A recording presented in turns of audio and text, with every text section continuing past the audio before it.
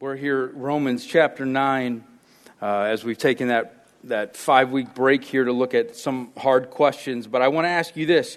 Are you here for God this morning? Right?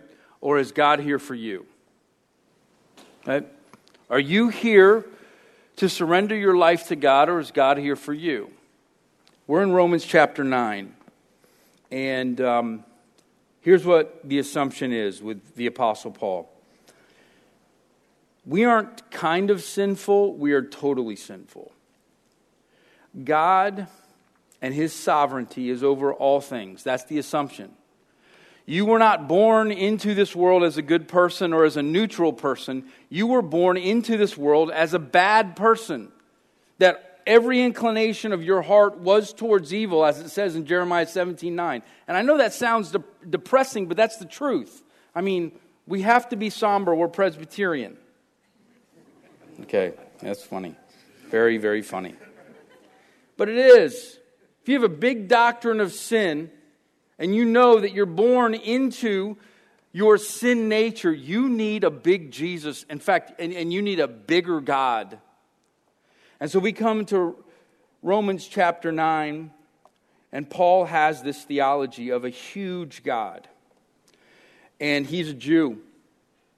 And he's looking at Rome, and he's looking at the Jews in Rome, and he's thinking, oh my goodness, I can't believe it. We're the chosen people. And you know what? They still don't get it. You don't even get how sinful you are, Pharisees. You think you're good.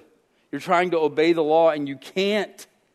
And so Paul in Romans chapter 9 is saying, look, I need to flip something on you. And for those of you that haven't come very often, I'm going to need you to put on your thinking caps because this is a deeper chapter. In fact, I feel like in all of Scripture, this is one of the deepest chapters. And it's going to be tough, and hopefully it'll be very encouraging. But it's tough to swallow and to digest some of the concepts in this chapter. This is Romans chapter 9, verse 1. This is Paul and his heart for his people, the Jews. I speak the truth in Christ. I am not lying. My conscience confirms it through the Holy Spirit.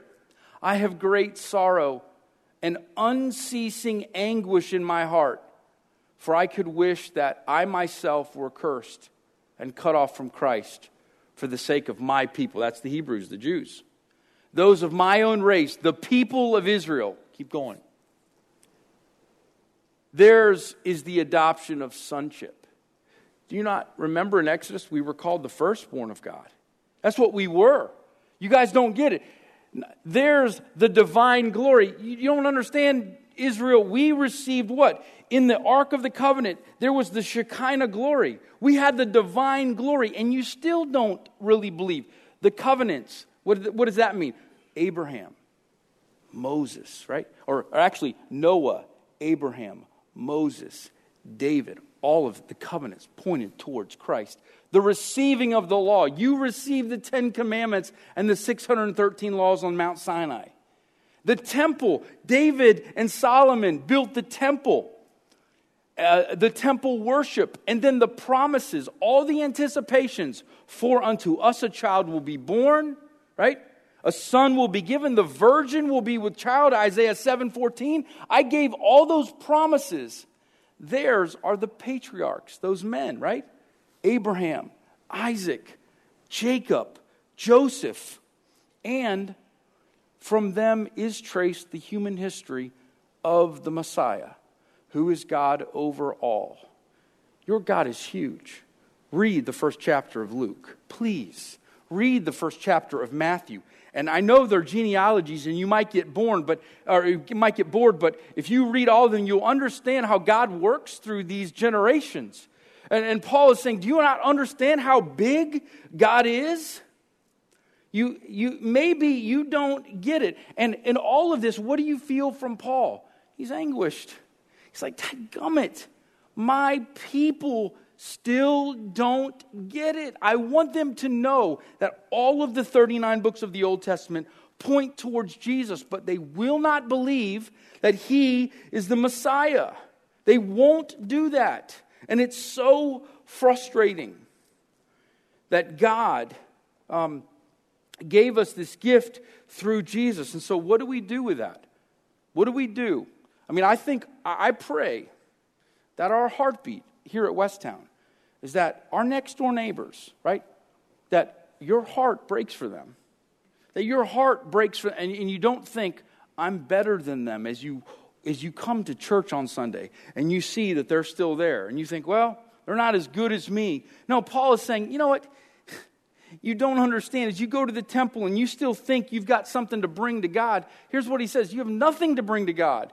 God has everything to bring to you. And I anguish that my own people, I am the Jew of Jews. Remember, Paul studied at Harvard, the Jewish Harvard, under Gamaliel, the greatest Jewish professor. That's who Paul studied under. And he realized it didn't mean anything if he didn't believe that Jesus was the climax of what? All these promises and all these covenants. It meant nothing. You could memorize the whole Old Testament, but it didn't mean anything if you didn't know who Jesus was. But then he gives us this deep theology, starting in verse 6. He says this, it's not as though God's word has failed, church. Remember that. For not all who are descended from Israel are Israel. What in the world does that mean? Nor because they are his descendants are they all Abraham's children. On the contrary, it is through Isaac that your offspring will be reckoned. In other words, it is not the children by physical descent who are God's children, but it's the children of the promise who are regarded as Abraham's offspring. For this was how the promise was stated. At the appointed time, I will return and Sarah will have a son. Do you not realize, Westtown Church, it's not the church people. If you go to church, you are not guaranteed salvation. If you are Israel and you go to temple, you are not truly Israel. Physical descent is of one thing. If you were born into a Christian family, that's good, of course. But does that make you a Christian? If you are born into the church and you go to church, no. It has nothing to do with it. What Paul is trying to say is, look, remember Sarah? She had a son, and she was forcing it. She told Abraham, sleep with my maidservant, Hagar, and we're going to have a son. We will make this happen. And who do they have? Ishmael. God said, no.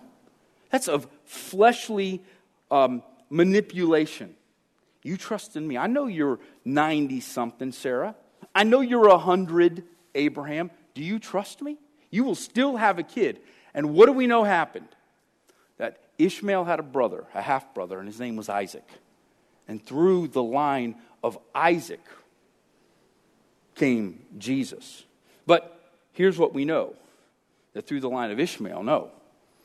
That wasn't true Israel. It was as if man was trying to take control. And God says, do you trust me? Because I control all things.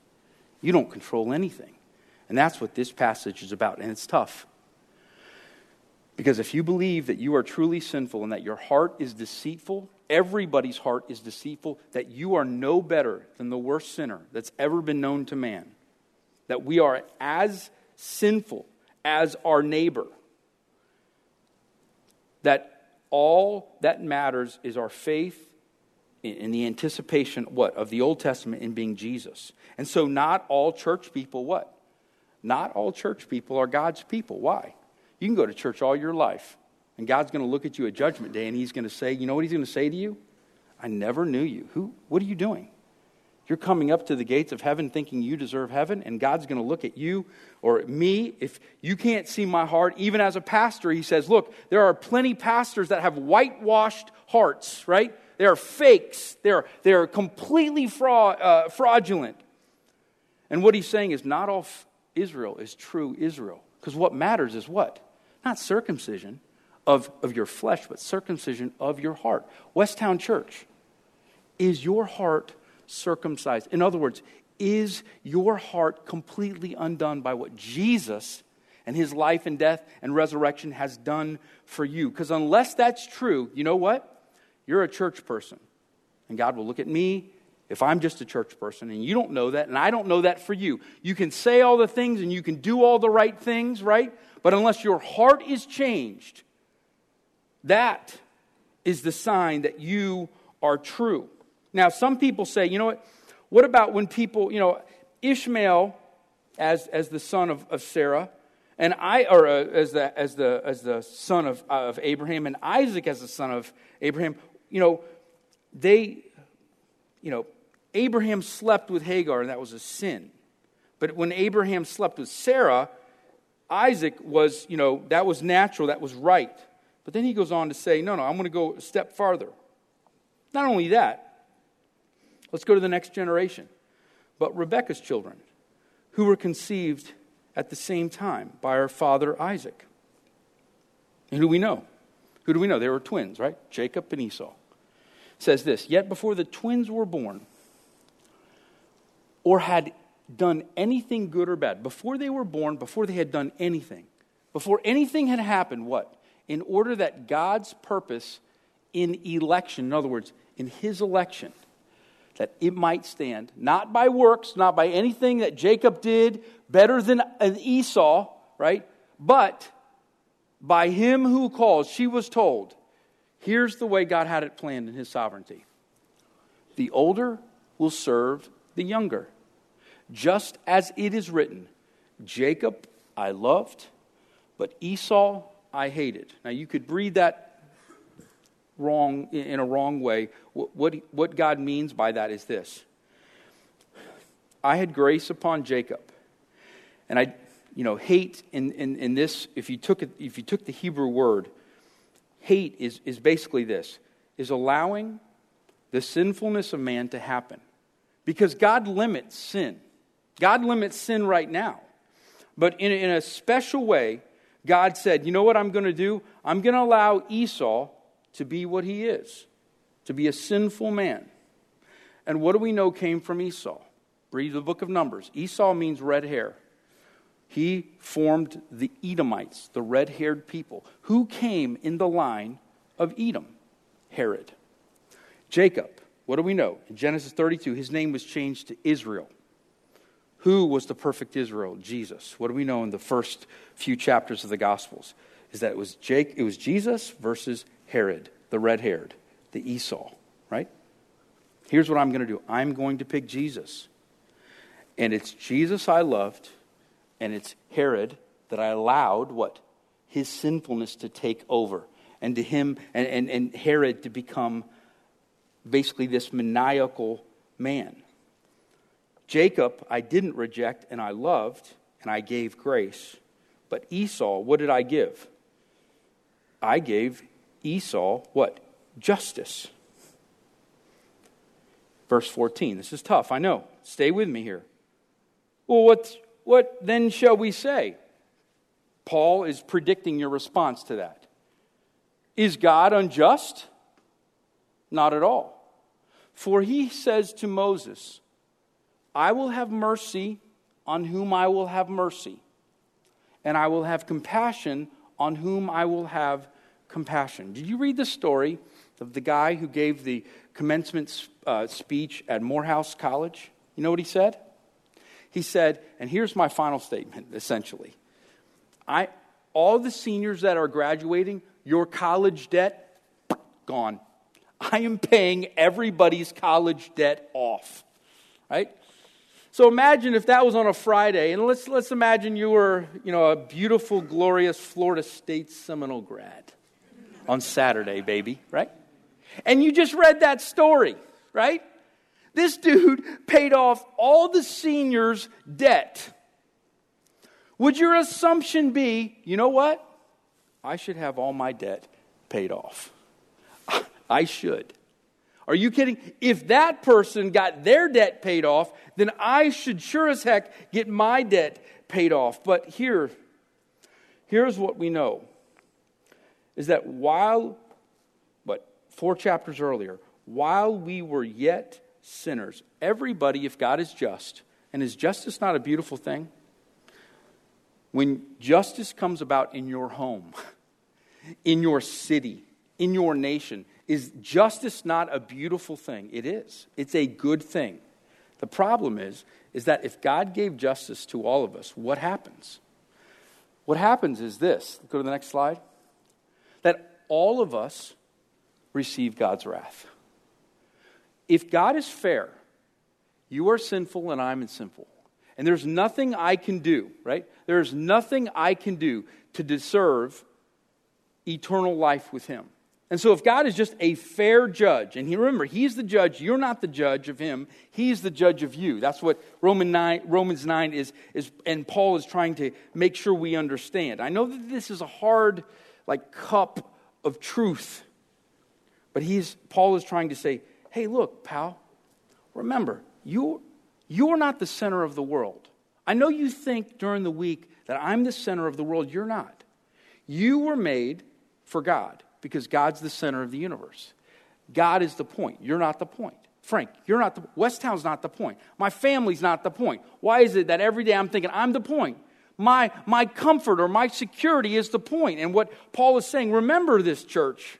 Remember this, church at Rome. If God is fair, if God is right, then you know what? Everybody goes to hell. Everybody goes to Hades. Gehenna, as Jesus says. The lake of what? Of burning sulfur. It's this horrible description that I know you don't like hearing about on a Sunday morning, but it's the truth. And when you understand that God says this, I'm going to give mercy on whom I will give mercy, and I will have compassion on whom I'll have compassion. And what you know inside your heart is that God has had compassion on you. Here's what our reaction should be. Oh my gosh. Oh my goodness. I don't deserve anything. No one deserves any of this. If God is just, that is a great thing. And if God just gives me justice, everybody receives His wrath. But that God would give grace to anybody, it's unbelievable. And so when you understand that God chose you, and God chose Jacob, and didn't choose Esau, and He chose you, when there's nothing good about you, as opposed to the next guy who He didn't choose, here's what your response can be. Utter humility. Utter Psalm 100. Shout for joy to the Lord. Serve the Lord with gladness.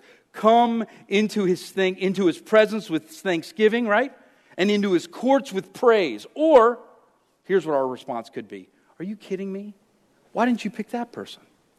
Why didn't you pick them? That's not fair, God. No. What Paul is saying, church in Rome, remember, if God gives us justice, if God is a fair God, we all, deserve His wrath. Therefore, verse 16, it doesn't therefore depend on human desire, but on God's mercy. For Scripture says to Pharaoh, this is to Pharaoh during the time of the plagues, I raised you up for this very purpose, that I might display my power in you, and that my name might be proclaimed in all the earth. Therefore, God has mercy on whom He wants to have mercy, and He hardens whom He wants to harden. That is a huge God. That is God in control of your salvation. And you know if God has worked inside of you. You know if God has called you from this life of depravity into a life of holiness because of what He's done through Jesus. And when you understand that you have been elect and that you could have been Esau instead of Jacob, that should what? Utterly, cut us to our very core. Because that is ridiculous grace. And that God is standing over us. And we never stand over Him. Because here's what was happening. Some of the people in the church were beginning to feel like, you know what? I don't like the way God deals with me. I don't like the power that God has. And Paul is saying, look, pal, I need to put you in your place.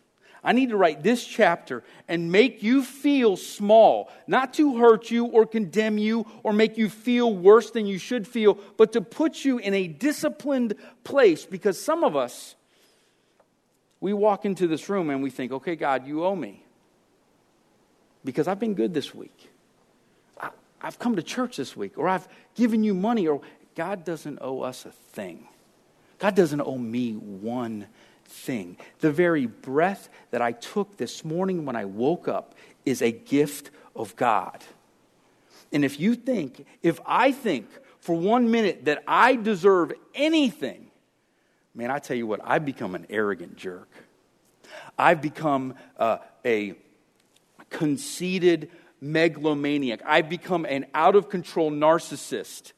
If we think, literally, we deserve our breath, we don't. And that God gives us, the moments that He gives us are gorgeous. And when we lose sight of that, when we lose sight of who God is, I tell you what, we get into trouble. And so, Paul says, yeah, I bet you, here's what some of you might say even more. One of you will still say to me, let's go to that, then why does God still blame us? For who is able to resist His will? And the answer is, what are you doing?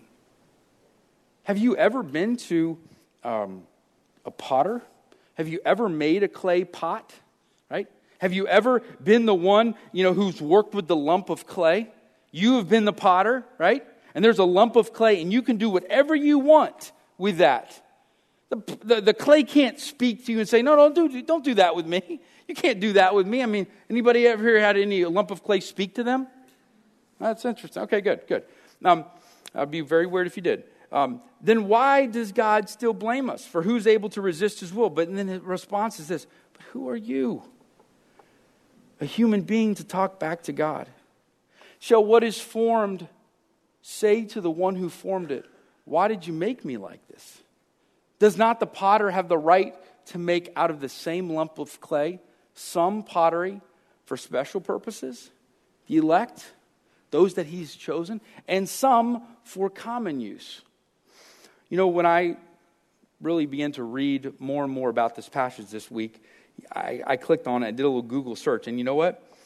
There's a lot of pastors, when they preach through Romans, that skip this chapter. They literally skip chapter 9 with their churches. They're like, 1 through 8's great. Yeah? Neither death nor life, right? Nor principalities, anything. Who can separate us from the love of God? Famine, persecution, danger, or sword. Knowing all these things, we are conquerors and more. The end of Romans chapter 8. And all of a sudden we come to this one. And it's this massive reality of how big God is. And so what pastors do is they say, my church can't handle this. My church can't handle this part of the Word of God, so let's just not even read it. Let's not even preach it to them, because they'll freak out. But here's the beauty of it, is it gives God everything. It gives Him complete control of your life. And He says, I can use Israel to show my grace, because there is nothing better. Moses had nothing better in his heart than Pharaoh did. What's the difference between Moses and Pharaoh? Nothing. Moses, what do we find out about Moses? He's a murderer. Pharaoh was a murderer. We know that. Those were two equally depraved dudes. And He's saying, look, I have the right. I am in control. And when you think about this, should it make you fearful? Yes. Should it make you question and look, has God done His work in my heart? Am I here for God? Or do I really feel like on Sundays, God is here for me? You are here for Him. And if you flip it, I tell you what, it is a very, very conditional relationship you have with God. Because if you have a good week, you're going to come here on Sunday. And you'll come here for the next few weeks. But if you have a bad week, you're like, whoa, God, nah, you didn't do your thing. I'm not coming here. I'm not going to teach my kids all this stuff if you're not going to give me what I deserve. And God and Paul is saying to the church at Rome, that's exactly what you've done. And I need to give you some truth. You are not here for God. Or you are here for God. And God is not simply here to make your life better. What would Westtown say to this? Does our church play potluck Bible? I want this, I want that, I want that verse, I want that chapter, I want that book, but I don't want that chapter, and I don't want that type of God. Because what this tells us is that God is sovereign over all things, including your salvation. You did not choose him. Even though, yes, you've come to know him, what we know is before the foundations of the world. Here's what we knew. I was going to work out my faith in Jacob. Because if you look at Jacob and Esau, Esau was this dude who was what? He was kind of a emotional. He would just give up his right, his blessing, if he felt bad in any way for a cup of soup. And what do we know about Jacob? The term Jacob means what? Deceiver. Jacob was a deceiver. And his mama, Rebekah, conspired with him. We're going to deceive Esau together. There was nothing good about Jacob, and there was nothing good about Esau. But God said in his plan, no. Jacob, I have chosen, not because of anything he has done, but because of the plan that I have, and Esau, I've chosen to what? I've allowed him to what? Allow the sinfulness of his heart to take over. I'm not going to restrict the evil in his heart. And the whole tribe of Edom came out because of him. What do you do with that? I hope that doesn't make you mad. I understand there's going to be a tension here. But I hope what that does to you is say, why in the world would God choose you? And not choose somebody else? Because that is a legit question. But hopefully that leads you to utter humility. You are no better than anybody else. And what it led Paul is his heart broke. Because he knew there was nothing good inside of him. He was killing Christians. And God on the road to Damascus blinded him and said, you're going to be my man. And Paul is thinking, there ain't nothing good in me. In fact, I wanted to kill anybody who liked you. Why would you choose me? And God said, shut up, right?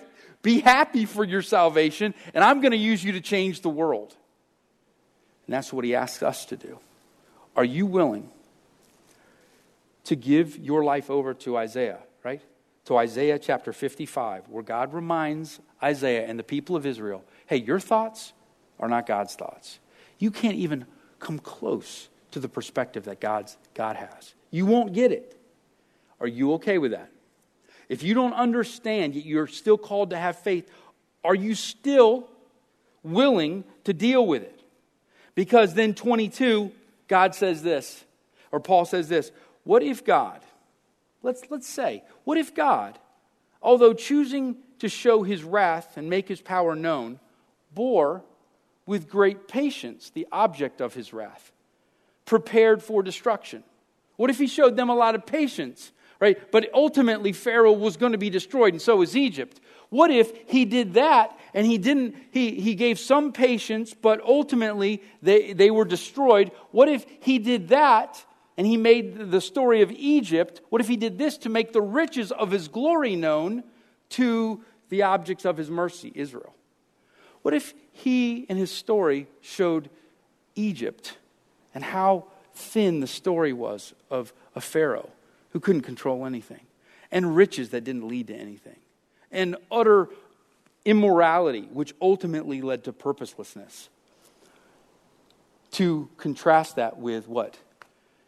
His mercy, whom he prepared in advance for glory. Even us, whom he also called, not only from the Jews, but also from the Gentiles. And so Paul says, it's not just the Jews now. You know who he's added? He's added the Gentiles to his elect. It's not just the Jewish people in the New Testament. It's the Jews and the Gentiles. Are you kidding me? The whole covenant is expanded. When you understand this, when you realize that God has what? He has perfect, go to the next slide. God has perfect purposes that you and I are incapable of seeing. Do you still believe God's good? If you can't know exactly why he's doing what he's doing, can you believe that he is still good? And that's what Paul is challenging the church at Rome to believe. That God has elected and chosen you. And yeah, that means that he hasn't chosen other people. And he is working out his plan. Now, what that could lead us to is this. That could lead us to say, well, Frank, that means that we're the Presbyterian, we're the frozen chosen, right? If God's done everything, why in the world would we share our faith then if he's already going to save them anyway? I know that's a classic question that we get all the time. But here's the point, is that when you read the rest of Scripture, here's what God says. The people that I've chosen, the people that I've elected, I'm going to bring to faith through what? Through the church. Through the preaching of salvation, of what it means to know him. And the elect will what? They will come forward and receive Christ through the church. So don't ask, or don't become a lazy Presbyterian. Don't become a church that never evangelizes, because I've promised, what? That I'm going to use the church. That's the means by which I will save my people. Now here's what it does to a Presbyterian pastor. It takes the pressure off. I don't have to do all these tricks and start doing, I should bring my juggling pins up here and do fire and do a double back handspring or something and make you all excited. God, it's so good. You should really, really choose him. And you need to, right? And have all these emotional arguments because I got to persuade you. I got to persuade you to pick Jesus. Because here's what I know. If God has called you, he will what? He will justify you and he will save you. And so that the pressure's off. But he also says, but I will use you. If I am going to do the work, but I will use the church to bring about the salvation. Westtown Church, you better not be lazy. No one better describe you as a bunch of frozen chosen. You better share your faith and evangelize the world. But just so you know, Frank, you can't persuade anybody to choose Christ. I do that. Because Jacob I've called and I've made my elect, and Esau I haven't. And everybody will come to me. In fact, if you want to think of it as the 100, if the one goes away, I will leave the 99 and go get the one. Because you know what? I won't lose one. If I've called them before the foundations of the world, they will come to know me. That's how big I am. Are you okay with that size God? Are you all right with a God has that much power? Do you still have motivation to share your faith? And if God is that big and that gracious, does that call you to humility and thankfulness? That when we walk in here and we think, oh my goodness, you know how sinful I am? That God would choose me. That God would choose to work in me is utter and total grace. And when we can understand it that way, a huge God, right, that uses the church to bring about and to call and to make manifest his elect, I think we become a church that loves a big God and evangelizes with a bunch of passion and a bunch of zeal.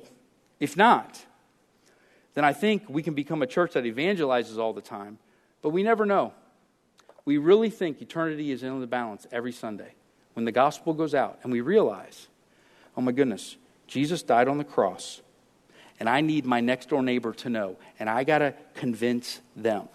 And what this scripture says is no, God convinces them. He will convince, and he won't lose anybody that he has decided before the foundations of the world will know him. But if you can get on board with how big that God is, the pressure is off, and I hope the motivation is still there. Because if no one comes to know the Lord this Sunday at Westtown, or if 50 people come to know the Lord this week at Westtown, here's what we believe. It is God's plan, and God is in control. And he is the one who does everything. Is your God that big? Last thing I'll leave you with. Does this leave you with a little mystery? Maybe a little mystery around the why. And man, I don't get everything. I want to say yes, it does. Of course it does. Are you okay with mystery? Can you trust a God that doesn't give you the whole story? But the rest of the scripture, here's what we know. It says that God is good.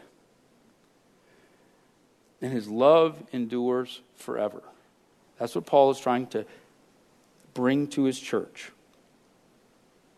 That's what Paul is trying, I believe, as we walk through this book. He wants to mature Westtown. He wants us to give us a huge, big, sovereign theology of God. To the extent that you can digest this and begin to work through this, I believe your maturity, your theology gets bigger. And God gets bigger. And you get smaller. And he becomes more the point and you become less the point. And that's exactly the whole point of the Scriptures. This is the story of redemption is about him. And it's about his glory, not about yours or about mine. About his glory and what he's done through Jesus Christ. So where are you? Does this scare you? Does a sermon, does a chapter like this and a huge God that is in control of your decisions, yes. Does that scare you? Or does that humble you? Because I think if it humbles you, man, I tell you what, God takes more reign in our lives. And we worship him, we receive him more, and we understand how big a deal it was for Jesus to die on the cross for us. And that ultimately is the point of the Scriptures. And so as we think about that, and I know that this is a big chunk of meat. This is not I went to a Columbia restaurant. My friend made me pay for lunch at the Columbia. And he had like a salad, right? It goes down easy. No, this is like a ribeye, right? And you need to take it in smaller bites and digest it. And if you have any questions, please email me or see me after the service or email one of the elders to talk about these hard questions. I know some of them are very difficult, and I want to be sensitive to that. But I think when you add Romans 9 to your theology, right? I think your theology and your whole understanding of God is greater and it is more mature. And so as we think about what it means to hear the gospel but also come and receive the gospel, let's pray and ask God for some help this morning. God, we need you. We are Jacob. And we know that if you are just, we're Esau.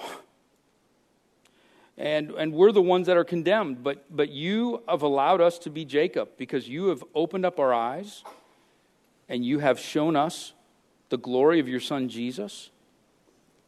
And God, I know there are people in this room that have denied themselves and said, you know what, it's all about the Lord. And it's his control, and I wouldn't have done it on my own. So God, as we think about that you have called us. You have called us your elect, that you have called us, you have justified us, you've sanctified us, and God, one day you will glorify us. As we come to the table, God, may we come knowing that you are a loving, gracious host.